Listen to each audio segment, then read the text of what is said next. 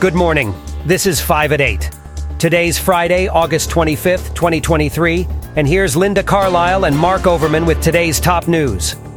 In this episode, we will talk about the U.S. Justice Department filing a lawsuit against SpaceX for alleged discrimination in hiring practices, the Solar Orbiter mission's discovery of jets of material releasing from the sun's outer atmosphere, the decline and potential turnaround of the London Metal Exchange's global warehouse network, the record-breaking global subsidies for fossil fuels estimated at $7 trillion in 2022, and the passing of John Warnock, co-founder of Adobe Systems, who played a crucial role in computer graphics and software development.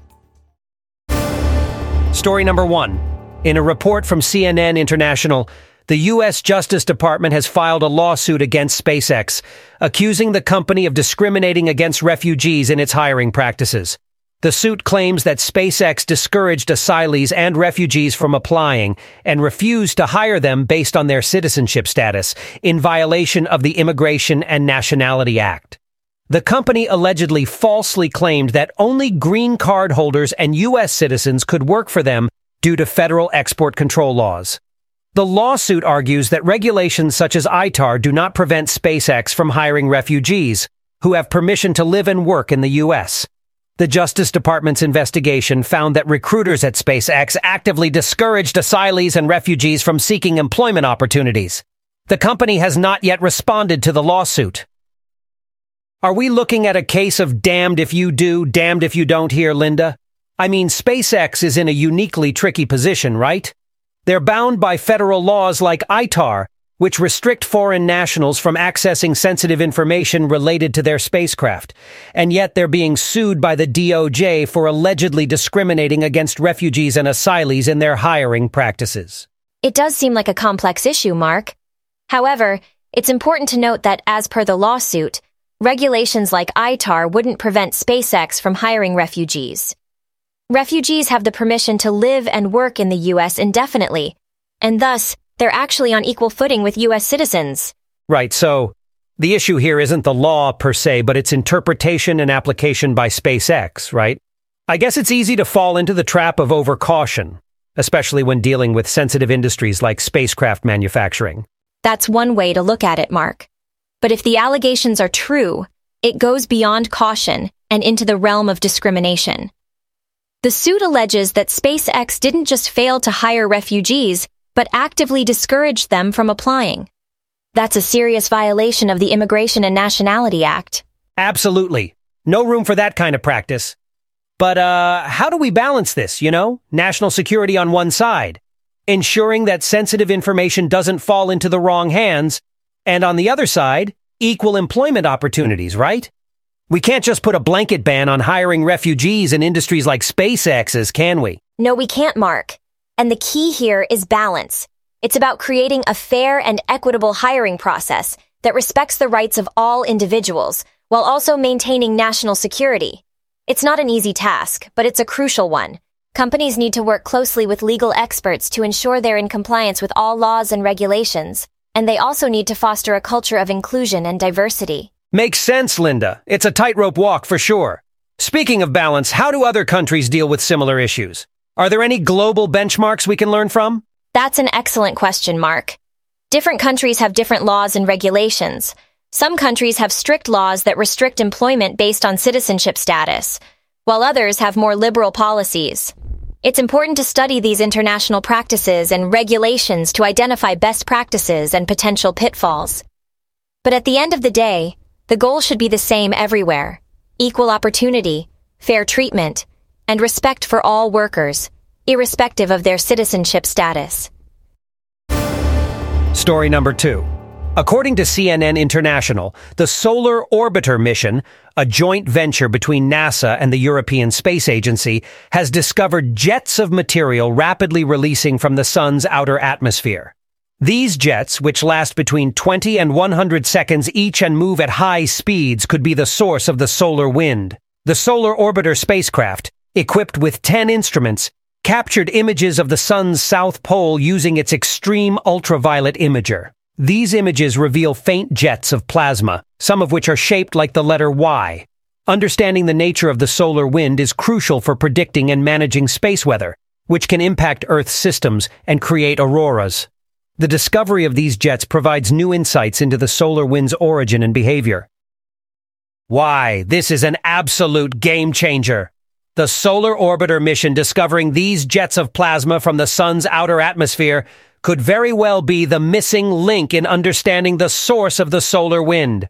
It's like they've just stumbled upon the Sun's exhaust pipe, spewing out these high-speed particles. It's fascinating to think that these jets, each lasting between 20 to 100 seconds, could be contributing to the stream of charged particles that constantly flow from the Sun across our solar system.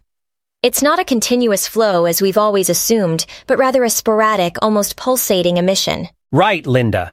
And it's these advancements in technology that have allowed us to uncover such phenomena. The Solar Orbiter, a joint mission between NASA and the European Space Agency, has been instrumental in providing us with an unprecedented look at the Sun, especially its poles. Understanding the Sun's poles is crucial, because it gives us insight into the star's powerful magnetic field and how it affects Earth. The solar wind, which these jets likely contribute to, can interfere with our networked systems such as GPS and telecommunications, so gaining this knowledge is key. No doubt, Linda. And let's not forget the Parker Solar Probe, that brave little spacecraft that's going to get closer to the Sun than any of its predecessors. It's tracing the flow of energy heating and accelerating the Sun's corona and solar wind. We're talking about a tag team effort here, and the amount of data they're going to provide is going to be staggering. That's a great point, Mark.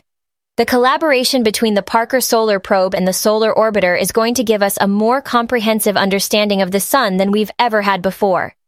It's a testament to how far technology has come, and a hint at how much further it can take us in our quest to understand our place in the universe.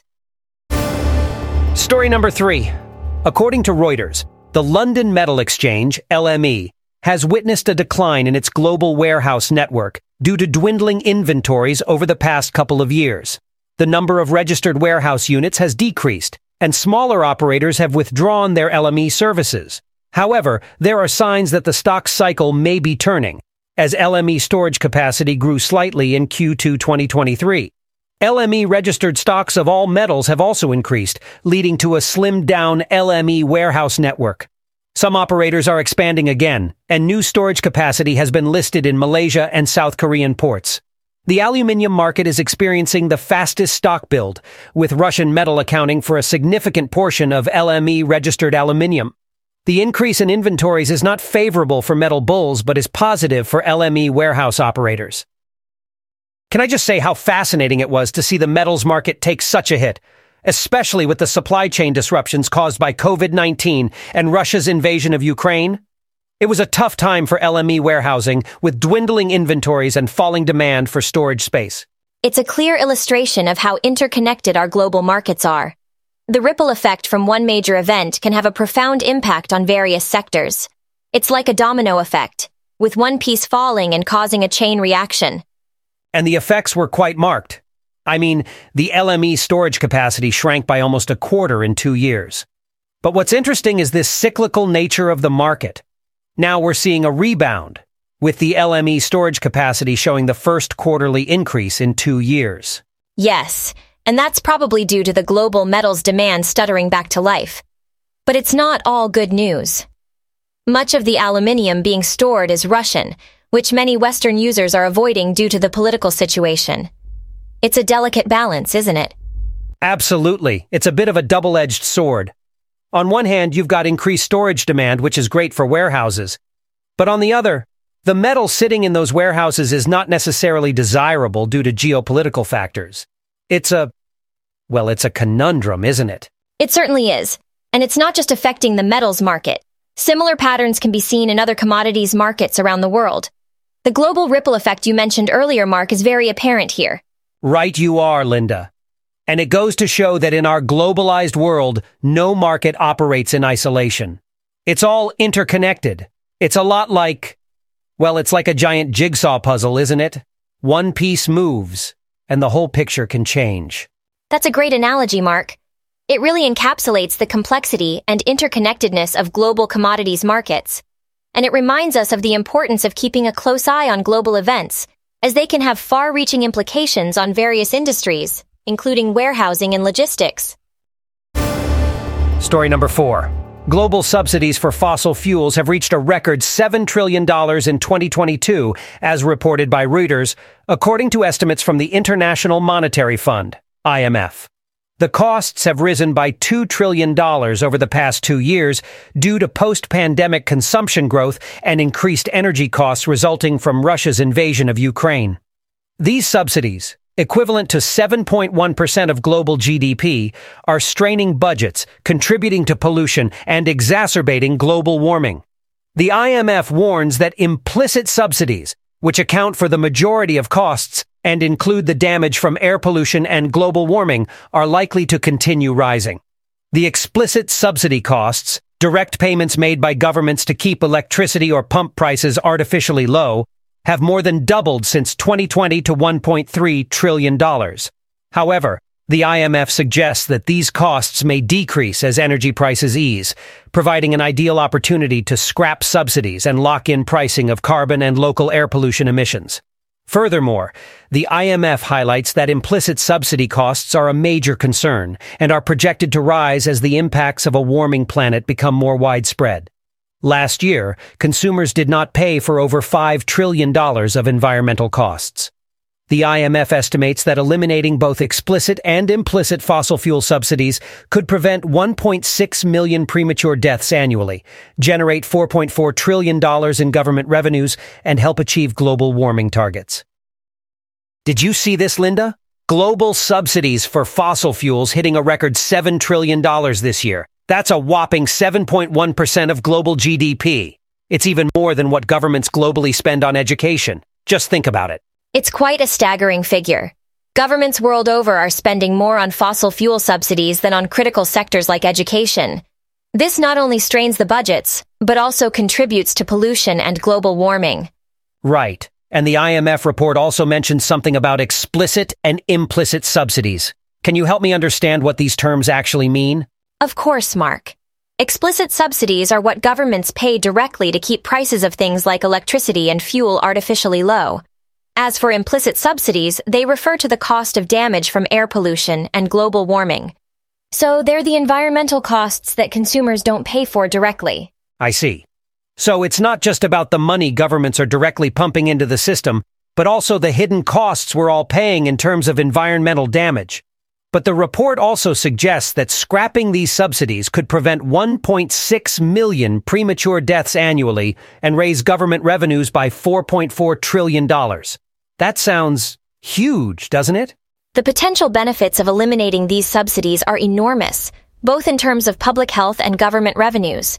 Furthermore, it could also put emissions on track towards reaching global warming targets. But aren't wealthier nations less pressured to cut subsidy costs, considering they have higher energy consumption? That's true, Mark. Wealthier nations are indeed less financially pressured to cut subsidies. But it's important to note that the environmental costs of these subsidies are shared by everyone, not just the countries providing the subsidies. And as we know, environmental damage like global warming doesn't respect national borders. That's a sobering thought, Linda. It seems like there's a lot riding on how we handle these subsidies. From the looks of it, there's a lot more to this than meets the eye. It's a complex issue that requires careful consideration of both the short-term and long-term impacts on economies, environments, and public health. The decisions we make today will certainly have far-reaching consequences for the future. Story number 5. John Warnock, co-founder of Adobe Systems, has passed away at the age of 82, as reported by the New York Times. Warnock played a crucial role in the development of computer graphics and software, including the creation of the widely used PDF format. He also pioneered protocols that enabled accurate printing from desktop computers. Warnock's innovations helped establish Adobe as a dominant player in the software industry, with programs like InDesign, Photoshop, and Illustrator becoming industry standards. His work revolutionized the personal computing experience, transforming it into a visually rich and engaging aesthetic experience. Do you ever think about how much Adobe Systems has shaped our way of life, Linda? I mean, we're talking about the company that brought us PDFs and made desktop printing a breeze. That's mind-blowing stuff. The innovations by Dr. John Warnock and his team have indeed revolutionized how we share and consume information.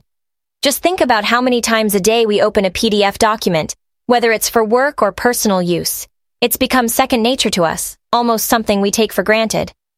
Yeah, and I was reading about how the PDF wasn't immediately successful. Yet, Dr. Warnock persisted, believing that it could transform the way businesses operate, and boy was he right. That's true, Mark. His vision was very forward-thinking.